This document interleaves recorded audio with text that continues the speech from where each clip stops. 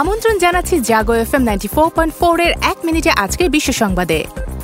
পরমাণু যুদ্ধের হুমকি দিয়েছে পাকিস্তান, জানায় ভারতীয় গণমাধ্যম। যুক্তরাষ্ট্রের বিভিন্ন বিমানবন্দরে রেকর্ড পরিমাণ আগ্নেয়াস্ত্র জব্দ। জাতিসংঘে স্থগিত মিয়ানমারের জান্তা ও তালেবান সরকারের প্রতিনিধি গ্রহণের প্রস্তাব। ইরাকে বোমা বিস্ফোরণে 8 পুলিশ কর্মকর্তা নিহত। সরকার গঠনের জন্য 7 দিন সময় দিলেন নেপালের প্রেসিডেন্ট। পাকিস্তানের তেল শোধনাগার নির্মাণের প্রস্তাব সৌদির। শি জিনপিং এর সঙ্গে আরব নেতাদের বৈঠকে ক্ষুব্ধ ইরান।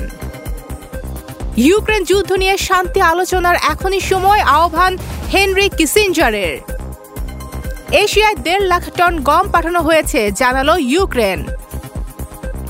তুষার ঝড়ে বিপর্যস্ত কানাডায়, স্থবির জনজীবন।